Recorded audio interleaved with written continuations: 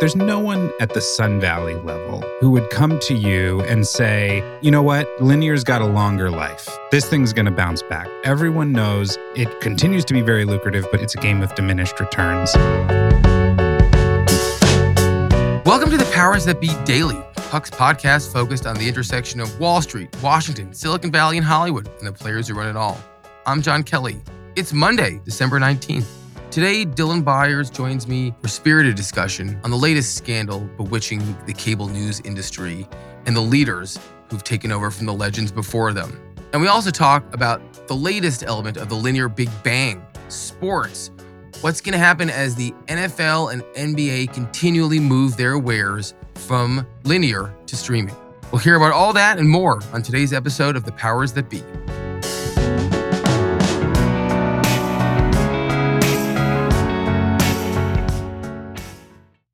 Quick math. The less your business spends on operations, on multiple systems, on delivering your product or service, the more margin you have and the more money you keep. But with higher expenses on materials, employees, distribution, and borrowing, everything costs more. So to reduce costs and headaches, smart businesses are graduating to NetSuite by Oracle. NetSuite is the #1 cloud financial system, bringing accounting, financial management, inventory, HR into one platform and one source of truth. With NetSuite, you reduce IT costs because NetSuite lives in the cloud with no hardware required, accessed from anywhere.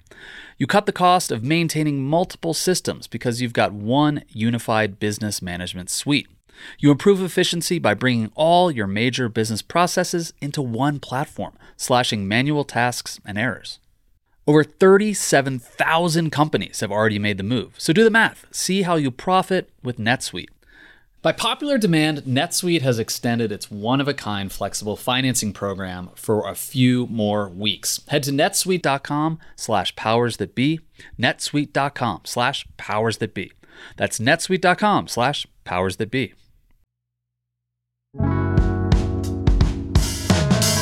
Welcome to the Powers That Be Daily. I'm John Kelly, in for Peter Hamby, who's enjoying his own Eat, Pray, Love vacation somewhere in the Greek Isles right now, running around shirtless with Ari Emanuel. Between now and his return, you'll have to deal with me and Ben Landy, and I'm thrilled to join you today on Monday with my colleague, Dylan Byers, whose work we often rip off on this Media Monday segment of the show. Dylan, welcome to the program. Thank you so much. It's nice to be a part of the conversation. I'm gonna talk to my lawyer about all the work you're cribbing for me on Media Mondays. Oh, don't worry about it. I'll save you the hourly fees. But it's good to have you in the room, so to speak, because there are a number of things that I want to talk to you about as the year. And 2022 was a pretty brutal year in media, and particularly in the cable news industry, which is your specialty, if I may say so myself. And notably, Chris Licht sort of had his time in the barrel for a number of the unforced errors he made. And MSNBC enjoyed its own turmoil in the post-Maddow era. Neeraj Khemlani, the head of CBS News, also got dinged, especially after he broke all that news about him trying to replace Norah O'Donnell with Brian Williams. Real party foul there. The one person who's remained pristine in all this was Kim Godwin at ABC News. And of course, all of that has changed in recent weeks with this alluring, unbelievable scandal at GMA3, which is the third hour of Good Morning America. Can you tell us a little bit about, what the sort of agony and intrigue inside ABC News is these days, bringing in the Iger component as well? And also, I want to just talk a little bit about what's going on in cable news as the linear Big Bang continues to hit and sort of hit again. Yeah, the frustrations at ABC were long-standing, and it was really a case of a tree falling in the woods, because we've done a lot of reporting on the biggest brands in news media over the course of the last year. Certainly CNN, the New York Times, points of interest, new things that are launching like Semaphore. As I was reporting on sort of all of the chaos and frustration happening at CNN, occasionally I would get a call from someone in the world of broadcast television at either ABC or CBS, and they would say, when are you going to write about the shit show in our shop? it was almost like, Good to know how it really works on the inside here. That's great. does anyone even care anymore about ABC News, about CBS News? Yes, these broadcasts continue to drive a lot of viewers. I mean, there are weeks in which, David Muir's World News Tonight or whatever is the most watched show outside of football. So they're significant in that regard, but they do not occupy the same place in the culture, of course, that they used to. However, and perhaps because of that, the people who have been tasked with leading these organizations are increasingly folks who either feel like they're in over their head or just cannot fill out the shoes of what were once very august leadership roles. In ABC, you have this pseudo scandal that happens on the far fringes of television, certainly on the far fringes of Disney. Does it really matter that two hosts had an extramarital affair? No, this is a story that we will all forget about in a year. But what it did, the way it was handled, no one took any action, and they were allowed to go back out on air and sort of decide for themselves how they were going to handle it. And then they handled it in a very sort of cringeworthy way, has sort of laid bare those long-standing frustrations with the leadership at ABC. These sort of mini scandals have a way of exposing larger problems. And certainly with Kim Godwin at ABC, and we detailed it in our reporting, but this idea that she's not really engaged, she's not a hands-on leader. Certainly there are echoes of the Chris Licht frustrations there, although he actually is a hands-on leader who's pretending to not be a hands-on leader. Anyway, these come to the fore, and they do at a time when Bob Iger has come back in charge of Disney. And of course, unlike Bob Chapek, Bob Iger is someone who grew up in the world of linear television, grew up in ABC, grew up under Roone Arledge, and actually cares deeply about the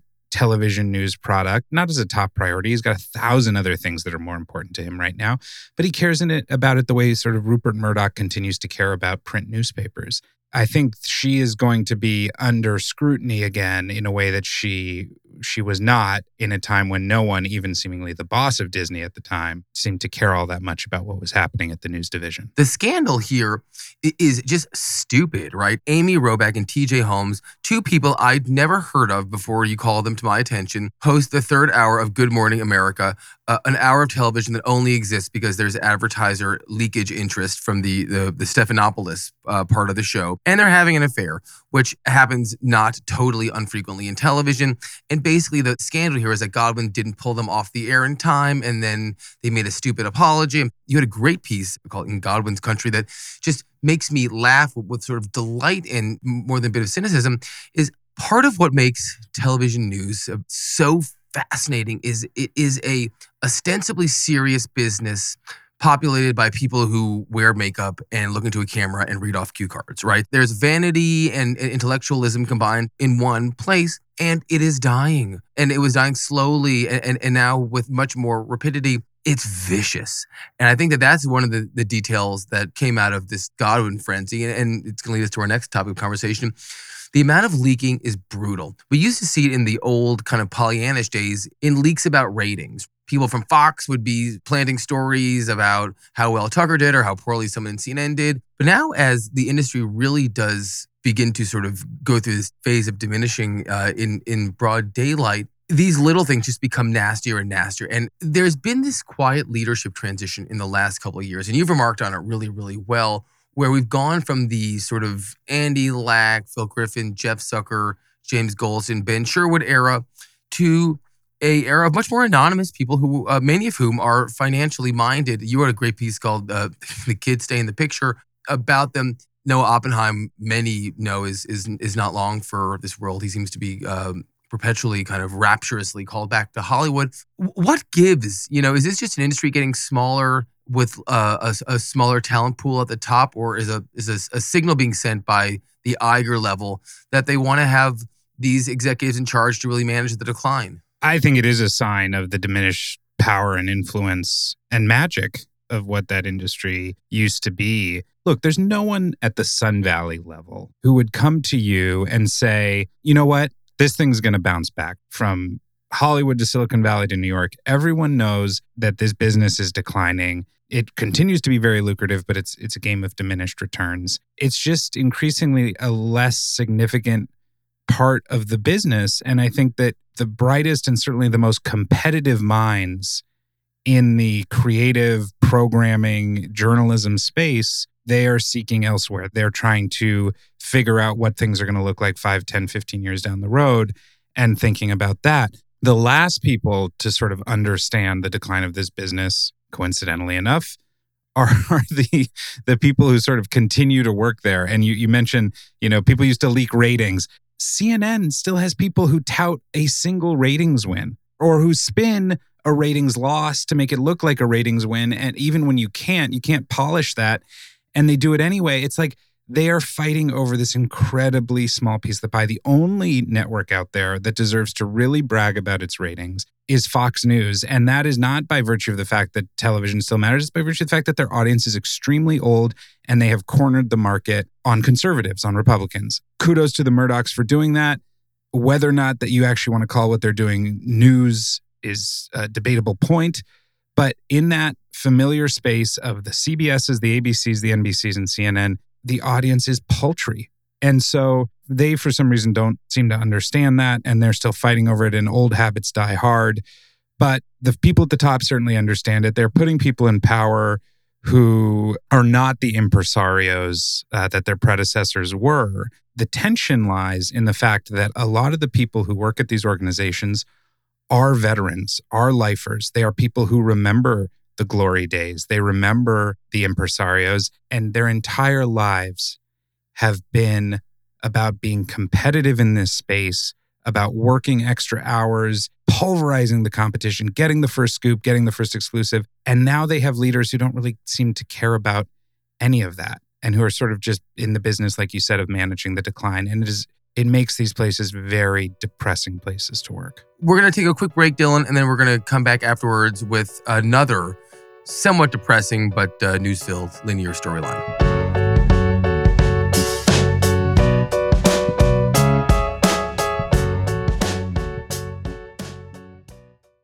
Hey, Powers That Be listeners, I'm here to tell you that there's no reason to panic the next time you're searching for the perfect gift. Now you can use gift mode on Etsy.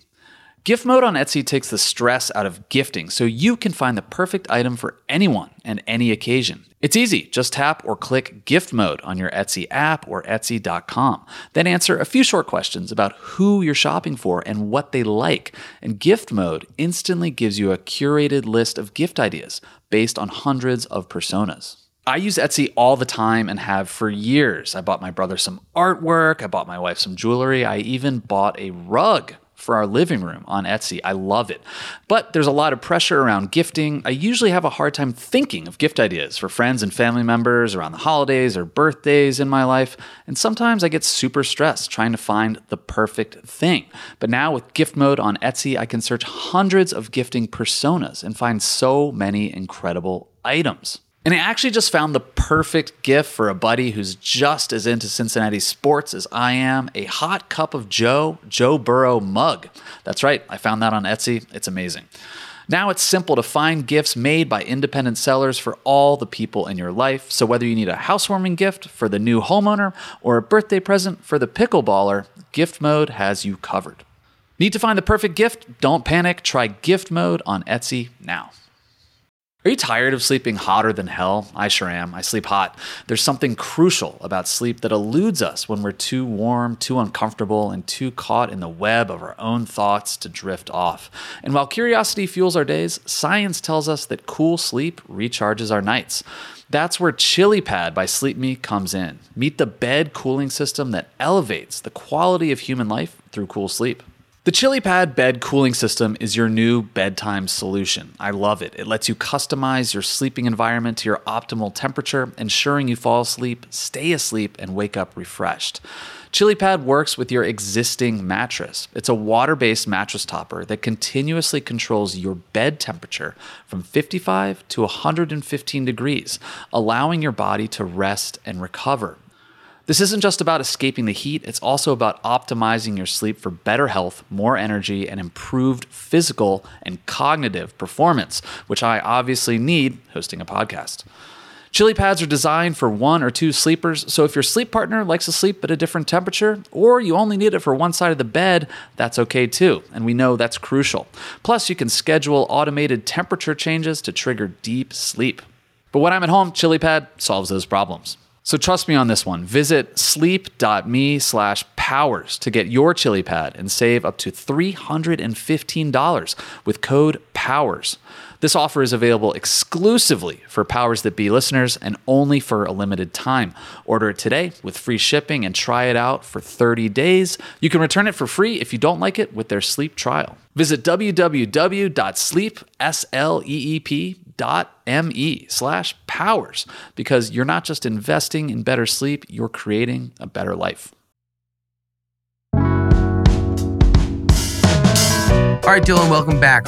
We're going to segue here from news over to sports. These were considered the two last bastions of linear. And then really in the last 6 months, there's been this sort of industry-wide reckoning that sports is making the same pivot that drama and comedy made 10 or 15 years earlier to streaming. The NFL has had a lot of success with their Amazon program. The NBA, when its rights go up, seems like it's probably going to cut out a wedge for a streamer in addition to ESPN and possibly I presume that the Turner assets. I know Zaslav said he doesn't need the NBA, but I think that he will pivot off of that position. Soccer does incredibly well in streaming. Hockey does well. You've been poking around here a lot, especially with ESPN, and I'm curious sort of how you're seeing executives reconfigure what sports and streaming look like together. It's this really difficult paradox because you want to make the jump to streaming. You want to start investing heavily in that. But you've got this lucrative linear business over here. And the thing that is keeping it lucrative and the reason it is a business that you can't untether yourself from is largely because of sports. So despite the inexorable decline of linear that we talk about all the time, sports is very much keeping that afloat. The challenge here, certainly for the traditional media companies, is that the leagues have all of the leverage and they are driving the prices higher and higher.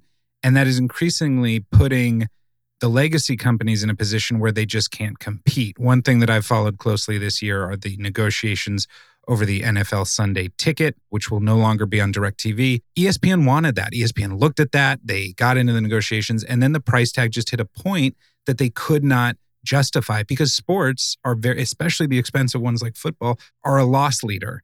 And in the old days, you could say, okay, we're going to pay more than we should for the game on Sunday, but we're going to market the hell out of every single thing we got coming Monday through Friday, and we'll make our money there. With the declining total addressable market for linear, that is increasingly not a good value proposition and not one that ESPN felt like it could justify. Apple could do it, but it doesn't want to. And so now you've got Amazon and Google, and that's sort of where these rights are going to go. I think when we, like you mentioned, the NBA, I think when we get there, we're going to be hearing a lot about what Google wants, what Amazon wants. Certainly Apple's making investments in soccer. They might up their investment in baseball if they can figure out a way to make baseball relevant again. It's just a hard landscape for all of these guys. I think about Bob Iger coming back to Disney. I am so eager to see if he's going to keep ESPN, which was the decision that Chapek came to after considering a spinoff. How do you get more aggressive about putting the big sports games that people actually want to watch on ESPN Plus so you can drive subscriptions there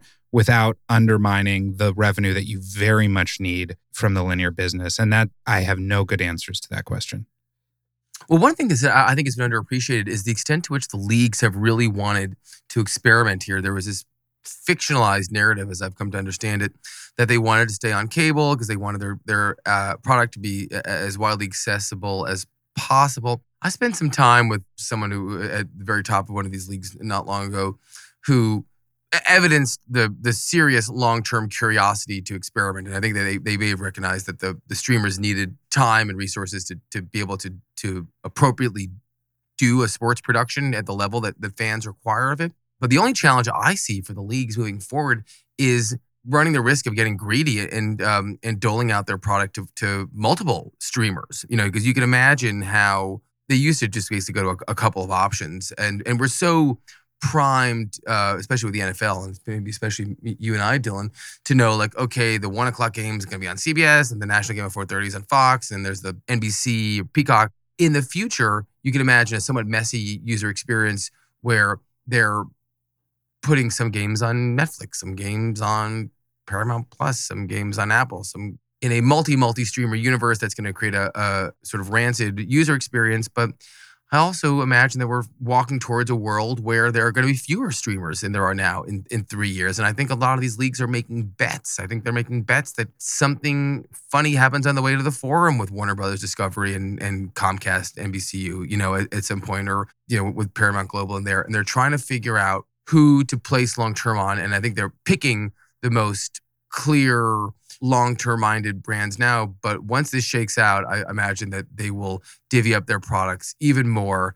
And eventually consumers will feel totally comfortable watching sports on streaming and not missing a beat when it comes to those Levitro commercials or whatever, thinners and erectile dysfunction and whatever else you see during an NFL game with Ford advertising. From a user experience, the cleanest, most seamless experience is going to be in sports is probably going to be MLS on Apple, because they're going to have rights to the entire league. They're going to be able to stream every single game that's happening. You're going to jump into one platform and pick. The reason that something like that can happen, of course, is because the MLS is not the NFL. It has a fraction of the fans. It's not a business the way the NFL is. And the NFL wants exactly what you're talking about.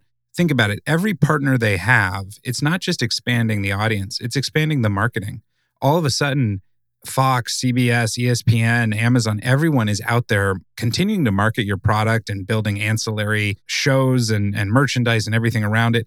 And so they do want to split up that pie as much as they can. And that doesn't always create a great user experience. If you're toggling back and forth between CBS and Fox, that's fine. But when you got to jump in and out of various streaming services, I think that's going to be a real problem. And I do think that all of the leagues are very curious about this streaming play, but I don't think they know exactly where or how to place their bets yet. And even with Amazon, look, when they took Thursday Night Football exclusively, it seemed like this sort of really landmark moment, pretending a future of an all-streaming NFL. But let's not forget, they've got the Thursday night game, which is very often the worst game of the week. The leagues are very much just sort of like dipping their toes. And when these rights come up again in 7 to 10 years, I think the whole landscape is going to have changed pretty dramatically. One group of sort of secret winners may be, and you're already seeing the race to get there, these more niche leagues, like the leagues that Ari Emanuel owns, the bull riding and mixed martial arts, and this Major League Pickleball, that league that Tom Brady and LeBron are involved in. If you think about how soccer and hockey, which was basically sequestered to NBC Sports Network and Channel 1 Million for all these years, they're thriving on streaming. So it's going to be interesting to see how these niche sports do. I wonder if one of them eventually makes the deal to sign Live Golf. That'll be an interesting threshold to see if we ever cross. They're like on Facebook Live now, but I imagine that somewhere down the line somebody may blink there, but it's unclear. Anyway, this is certainly the direction that it's heading. Yeah, and the niche sports thing is interesting because, and I was talking with a media executive recently who spends a lot of time talking to the leagues and thinking about sports rights and what sports rights they want, which ones they don't. And there are two schools of thought here. One is the safe play, which is the NFL is the NFL and college football is college football, and that's where you need to be because that's where the eyeballs are. And forget about the costs. We're going to make it work. The other school of thought is about that niche thing. Because there's growth there, right? And so something that is relatively little watched, whether it be MLS or pickleball or whatever you want, is there potential there? Is there potential for that sort of, Netflix F1 Drive to Survive moment where all of a sudden, overnight, seemingly everyone has a favorite F1 racer, right? Who couldn't even tell you what F1 stood for just 6 months earlier.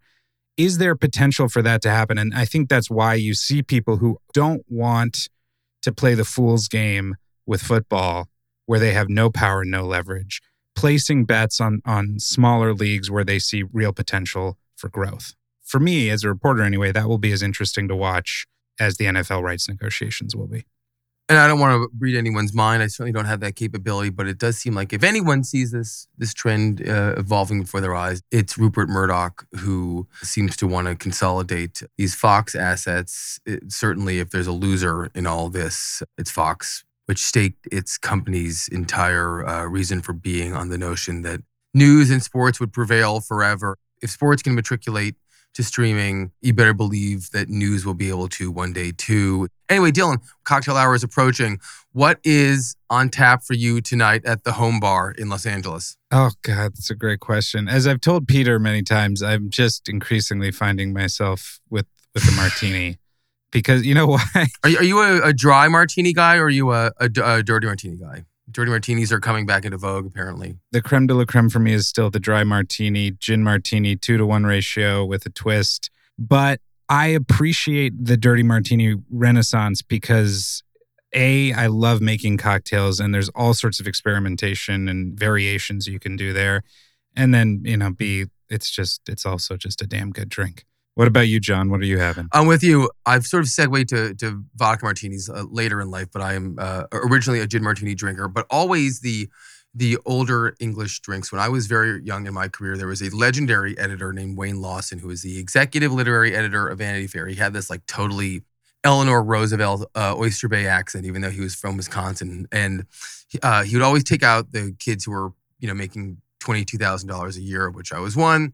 And you'd go to like, not just the Sardis of the world, but also some really, really fancy dinners. In fact, we used to go to Sparks Steakhouse where John Gotti killed Paul Castellano for a mob enthusiast. And he would always order a Beefeater martini, very, very, very dry, up with a twist. And I would be 21 years old sitting next to him, taking that in and think, geez, I want exactly what that guy's having. So that's my drink. And I'm sure I'll be having one of those tonight too. So cheers. Cheers to you too. I'm glad you could participate for once in your own reporting on Media Monday. And I'll see you in the Slack channel, man. All right. Thank you, John.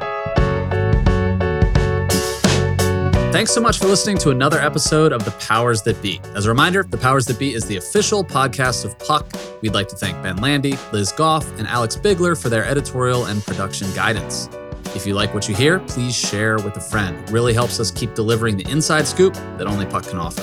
Follow us on Twitter at Puck News. I'm Peter Hamby. See you tomorrow. This has been a presentation of Cadence 13 Studios. Please listen, rate, review, and follow all episodes wherever you get your podcasts. The Powers That Be Daily is executive produced by John Kelly, co-founder of Puck, and Chris Corcoran, chief content officer and founding partner of Cadence 13.